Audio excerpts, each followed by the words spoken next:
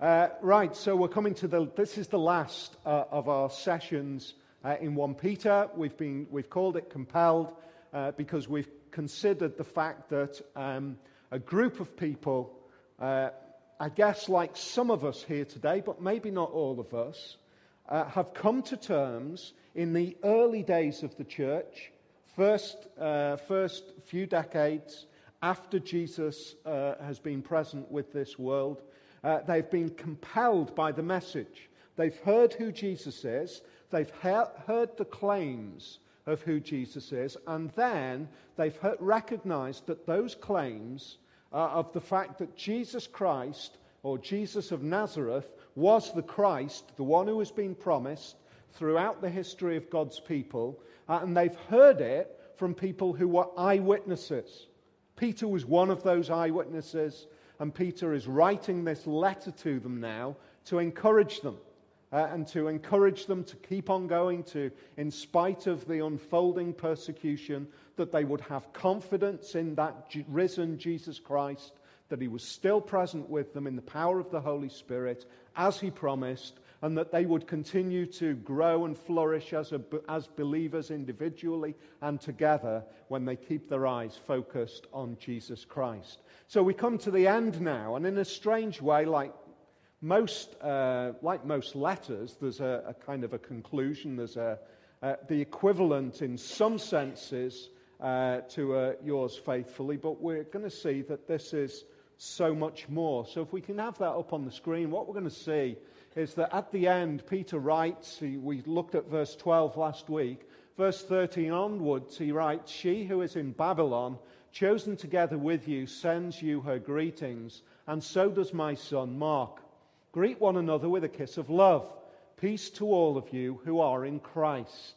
So we're going to consider those last two verses. They seem almost as though at the end of a letter which has been packed with so much content, so much amazing instruction, so much clarity of what it means to be a believer living in the world day by day, how we should live appropriately, that Peter ends it in this way. And yet what we also see, and we're going to recognize this, is that there are a number of connections which he is making right at the end of this letter. He's joining together in an amazing way. Look at what he sees. He says, we're going to look at this in a little bit more detail in a moment. She who is in Babylon, he's talking about a church there. And in a sense, if he's talking about a church at the end of the letter, isn't it remarkable that he's connecting it almost like two bookends with the first verses of the letter? In the first verses, he recognizes churches. I'll remind ourselves again. Peter, an apostle of Jesus Christ, to God's elect, exiles scattered throughout the provinces of Pontus, Galatia, Cappadocia, Asia, and Bithynia. What does that mean? In each of those regions, there are in the same way groups of people, congregations, gatherings of God's people. And Peter is as concerned that these congregations and gatherings of God's people are flourishing and growing and developing. So much so that he has sent this letter 1,500 miles, it is, from where it was written and sent from to the recipients. Around about 1,500 miles. 1,500 miles is still a long way by land and sea. Today, isn't it? It's still a long way. 1,500 miles in the ancient world was a huge distance. That's massive commitment that Peter is showing. He is really concerned. He's concerned with the content. And in a sense, if the letter traveled 1,500 miles in the ancient world, it's also traveled 2,000 centuries to us today.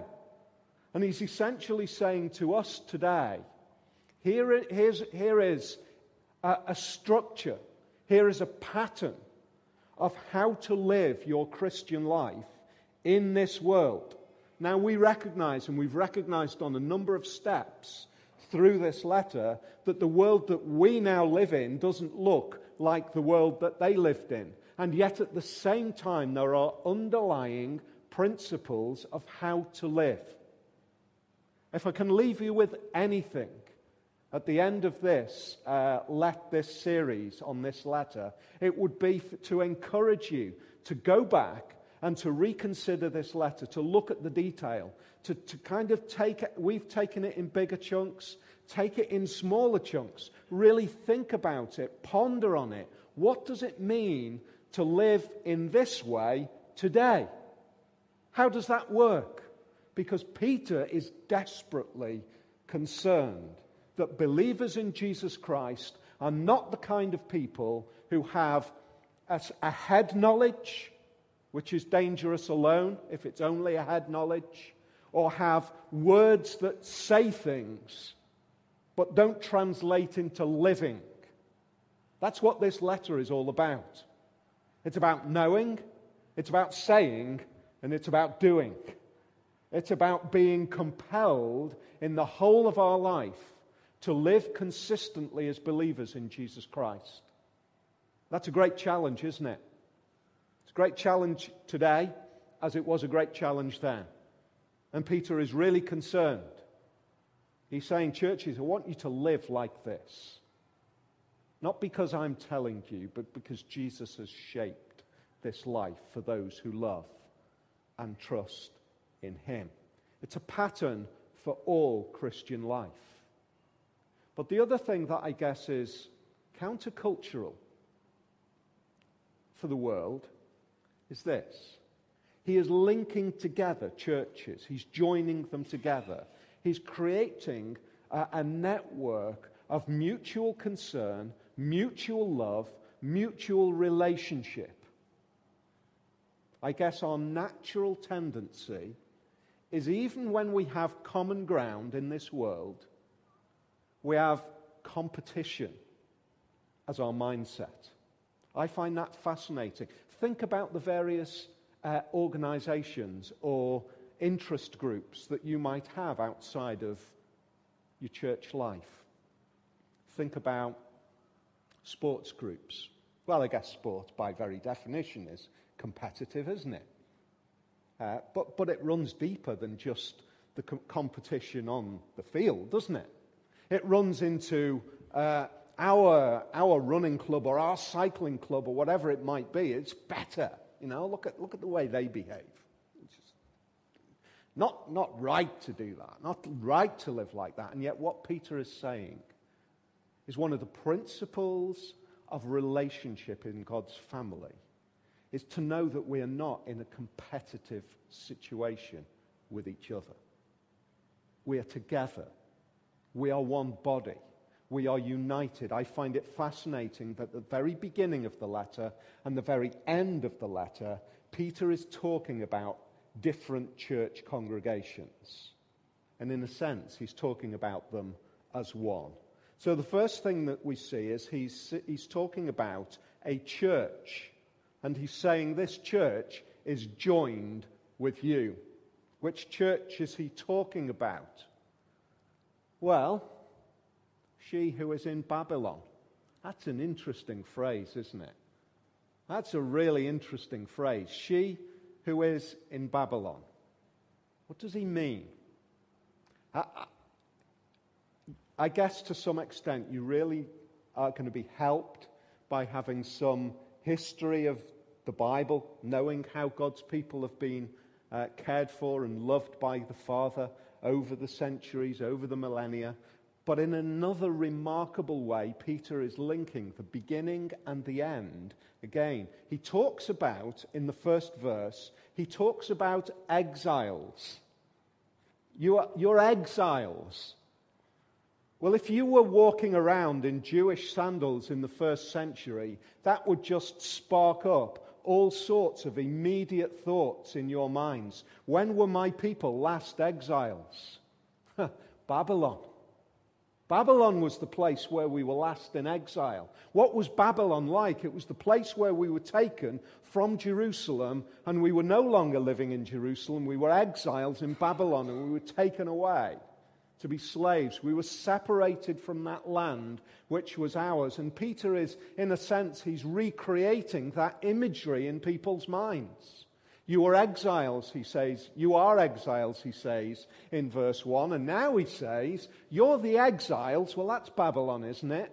And he's saying, but the church here in Babylon, she, talking about the church, a church in Babylon. What does he mean? Well, he's creating this mindset of what it's like to belong to the church in the world. Babylon. What is it? Babylon in the Bible is the enduring picture, the continuous picture from the exile of God's people right the way through to Revelation. It is the continuing picture of worldly governance and opposition to the gospel of Jesus Christ. That's Babylon. Babylon in the Old Testament was a place. Incidentally, that Babylon, by now, is pretty much a derelict ruin. One of the Roman Caesars returned to capture Babylon. And when he arrived, he was disappointed because actually he'd gone to capture just a wasteland of devastation. There was, relatively speaking, there was nothing there. So Peter isn't talking literally about the church in Babylon. He's talking about a church in a place which continues to represent worldly structure, worldly power, which is opposed to the gospel of Jesus Christ. Where does that sound like, if you've got any kind of history knowledge? Where does that sound like? What was the center of the world for Peter at this moment in time? It was Rome. Rome is the place which epitomizes everything of structure and power and worldly organization which is militating itself against the message of Jesus Christ. And Peter is saying the church in Rome, or Babylon in code, sends you greetings. Isn't that an amazing thought? She who is in Babylon sends you her greetings. There are a few things that just jump out at that point. Firstly is this. In the very place where there is the strongest representation of worldly structure and worldly opposition to the gospel of Jesus Christ, there's a church. Isn't that amazing? Isn't that fantastic? Shouldn't you at that moment in time, working and wondering how far is the gospel going to progress, how far is this message of Jesus going to reach in the world, you would be amazed. There's a church in the middle of the place where everything is standing against God. Rome. If you want to take, if you like, a big picture of the book of Acts, that is the amazing outcome of the book of Acts. If you look at the book of Acts, it's surprising. It's following really the journeys and the work of Peter and Paul and the work of the gospel. And yet, remarkably, it doesn't tell us anything about the end of their life. Because that's not the important bit. It's not about Paul. It's not about Peter. It's about the progress of the gospel. And the progress of the gospel in the book of Acts ends up with Paul in Rome preaching to those who are in authority and establishing believers in the very heart of the Roman capital. That is just amazing news, isn't it? What does it tell us about God? What does it tell us about Jesus? It tells us this, that the promise of Jesus, that nothing would stand against the progress of his church, is absolutely something that we can believe in. I guess we live, don't we, in fearful days in lots of ways. The news over these past few days has been frightening in lots of ways, hasn't it? Just last week, Rachel was talking to one of the guys that she works with, is due to go next week on holiday to Tunisia. And you think, who could have ever foreseen? So I know the political arguments about we could have and all of the rest of it, but what a shock, what a horror. What an amazingly terrifying event has taken place. And yet what we see,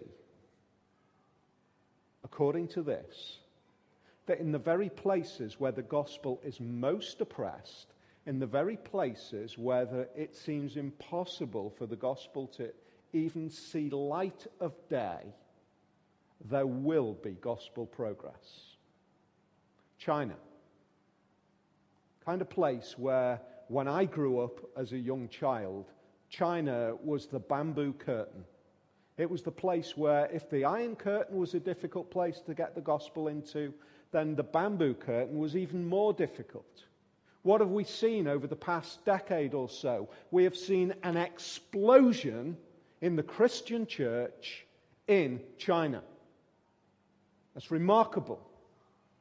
It's remarkable because it should remind us again that God has promised that His word will triumph, His word will flourish, and it will be marked with this. It will not be marked by religious zealots of power. It will be marked by suffering servants. That's what this letter says. The gospel does not come in power, it comes in weakness. The gospel does not come with military force. As we confess the sins of our forefathers down the centuries who have believed that to be the case, the gospel comes with brokenness.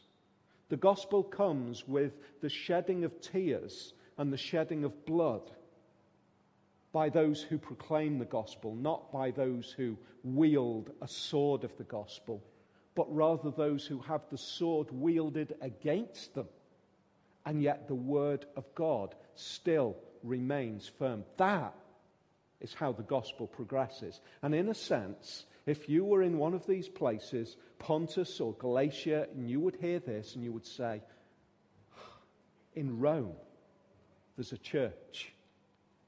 What else does it tell us? You couldn't get much difference, really, than Pontus and Rome. But Peter says, you know what? We're one. And that's going to involve all sorts of differences. Do you know the biggest church in the world is the Yoido Full Gospel Church in Korea? You know how many members? 700,000 members of one church. They don't have one service for 700,000 members. I don't even know quite how they work out how you've got 700,000 members, but it's a big church. They have their tradition. They have a time of prayer. Everybody prays. It's interesting, different to what we do. How do you do that with a congregation of 16,000 people? You ring a bell when the praying is to start, and then you ring a bell when praying's to finish. That is just so different to us, isn't it? Just so different to us. And some of us might think, do you know what, I'm not really sure whether I would want to go to a church where you ring a bell and you start praying and ring a bell when it stops. But what Peter is saying is, you over there in Pontus, the church in Rome, who are going to be so different to you, they send you their greetings. We're one. We're together. Why are we together? Peter tells us we're together because we're chosen together with you. That's the foundation. That's the work of God that is going on. How is it that there is a church flourishing in a secular, well, Buddhism is strong, but a technologically driven country like South Korea, where it would seem just impossible for the gospel to flourish? Why does the gospel flourish in China? because they're chosen by God. Because God has purposed that his people will flourish in spite of opposition. So we're joined churches. The other things he reminds us is that we are joined people. I think this is really important for us today. We love the idea of being joined, don't we? We have all sorts of ways to pretend that we're joined. Pretend that we're joined. We have technological ways to pretend that we're joined.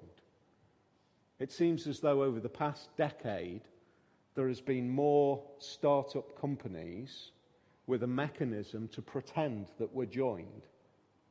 And yet what Peter is talking about here is you're really joined. Look at what he says. Who else sends their greeting? Mark. So does my son, Mark. Mark is an interesting character. And that description is interesting because he's not Peter's son. He's not Peter's son, but Peter is so tied in relationship to this younger man who's probably in his middle ages by now, not all that young now, but he's tied to him. He calls him son. That's the kind of relationship that he has. That's the kind of care that he has. It's the kind of heart that he has.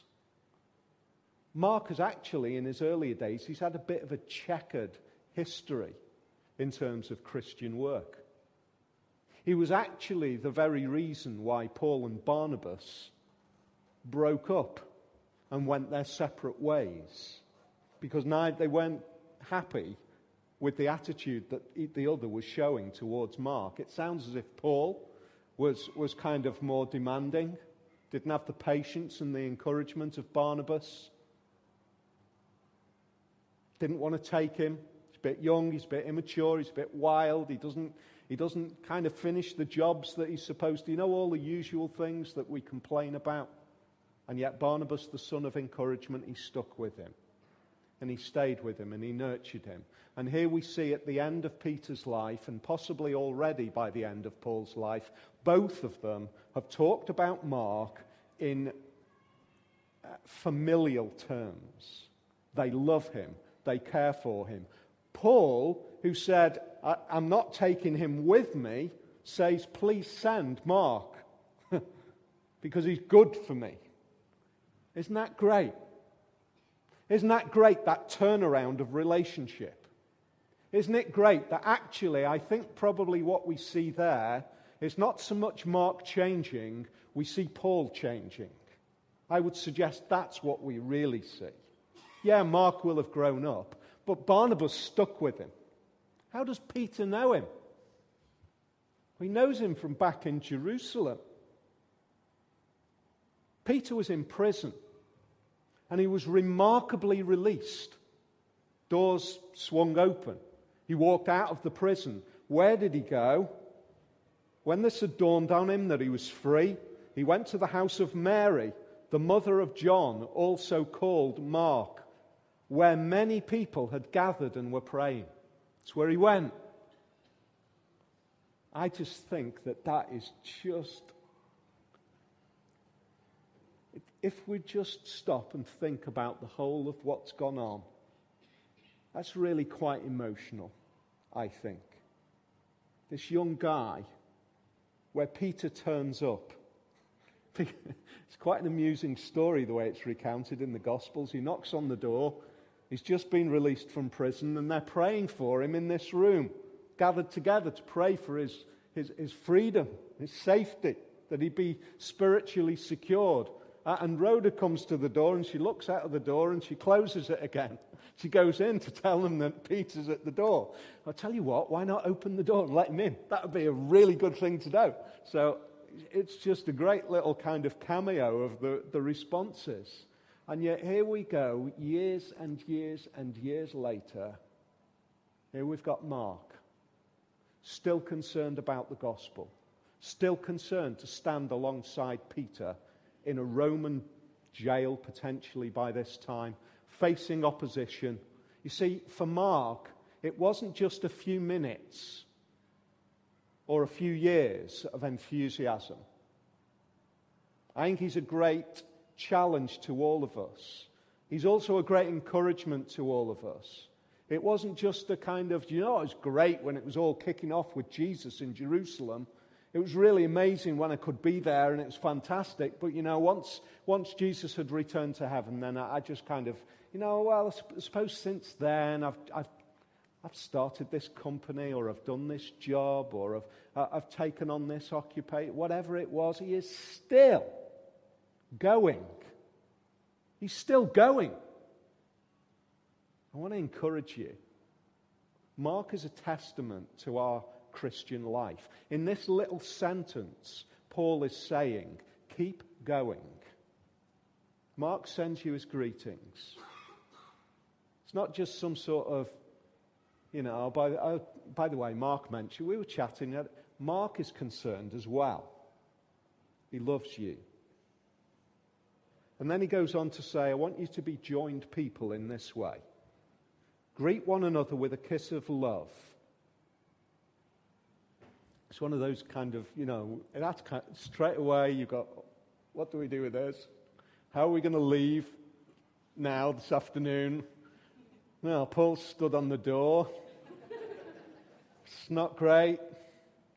Don't like that beard. What is this all about? I think in simple terms it's this. There's all sorts of relationships that are expressed in this world. There's the click of a button, which is like. There's the guy or girl who sits opposite you in work day in, day out that you probably get to know quite well. There's people within your family who perhaps your family is not the best of families. You get on, but, you could probably... It's the old saying goes, you can choose your friends, unlike your family, something like that. What Peter's saying here is he's saying this. I want you to consider, and I want you to treat the church as though it is the very, very best of families. I want you to use all of the conventions that you would use in a family in your relationships with each other. Therefore, your greetings should not be formal greetings or nods. They should be the kind of appropriate greetings that you would relate to your family. That, with our sinful dispositions, is a great challenge, isn't it, for us to maintain. And yet what Peter is encouraging us to see is this. This is your family. This is your family. Now, for some, that might feel fearfully controlling. Let me say, no family should ever be controlling. For some, it might be the very best news that you've ever heard. Because you might see that there is the potential for God's people to actually be what you've always missed. Let me just caveat that with one thing. The problem with portraying the church with that level of perfection is the fact that we are not perfected. And therefore we don't operate and behave appropriately all the time. But what it does say to me is there is going to come a day when the family of God is going to be perfected. And this really will be my family for all of eternity. That is exciting. It's exciting to think that I will spend time for all of eternity with people who won't wind me up, and I won't wind them up. With people who won't frustrate me, and I won't frustrate them. With people who won't let me down, and I won't let them down. But there will be the perfected relationship that all of us really want. It's great news, isn't it? So let's start foretasting that kind of world now and accepting all of our failures as we go along. He finally concludes by saying all of this is possible, finally, because you are joined in Christ. That's your final joining. You're joined as churches, you're joined as people, but you're joined finally in Christ. It's used so often. The picture of spokes and a wheel. And the idea that if Christ is at the center of the wheel, the hub, if you like, and each one of us are spokes, the closer that we are to Christ, by very definition, the closer we are to each other. That's how it works. We don't get closer to Christ by being closer to each other and creating some sort of loving relationship that makes us all feel lovely and fuzzy and warm and excited. When we love Christ really richly and deeply, we will, by definition, love each other appropriately. The spokes of our existence will get closer. And Peter says, quite simply, peace to all of you. And I suppose as this is being read out in those churches, there is not a blanket reading to all of those who are gathered there, is there? Peace to all of you who are in Christ. I think there is an implicit encouragement and there is an implicit warning in that final statement. There is an implicit encouragement that says, peace to all of you in Jesus Christ. But there is an implicit warning that peace only exists if you are in Christ. That's saying, if this message traveled 1,500 miles, it travels 2 millennia to us today, 2,000 years, the same message rings out. Peace is only found in Jesus Christ. Peter is picking up on one of the great principles of the great message of Jesus Christ, Jesus of Nazareth. Back in Isaiah, talking about the coming of Jesus Christ, how is he described? For to us, isn't it amazing? We read this as if it was written during the Christmas narrative, don't we? It was written 750 years earlier. For to us a child is born, to us a son is given, and the government will be on his shoulders, and he will be called Wonderful Counselor, Mighty God, Everlasting Father, Prince of Peace. 750 years before Jesus, Isaiah penned those words, because it is in Jesus that there is peace. Peace with God. That's why the angels declared, glory to God in the highest heaven, and on earth peace to those on whom his favor rests. Sometimes we get mixed up and we think the message of Jesus is a nice, cozy, gooey message where it's peace for everybody. In actual fact, it is the potential of peace with God. The potential of peace with God for all who hear. And it is the reality of peace with God for those who are in Christ. That's a powerful thought, isn't it? As we close this message of Peter, I think we have a clear indication that this message is speaking as much today as it did back then. It's how to live a life of peace before God, because you have found peace in Jesus Christ.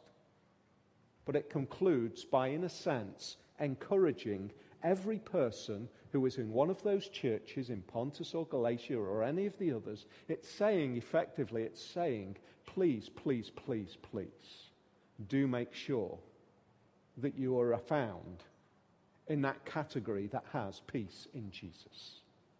What a great close to this book.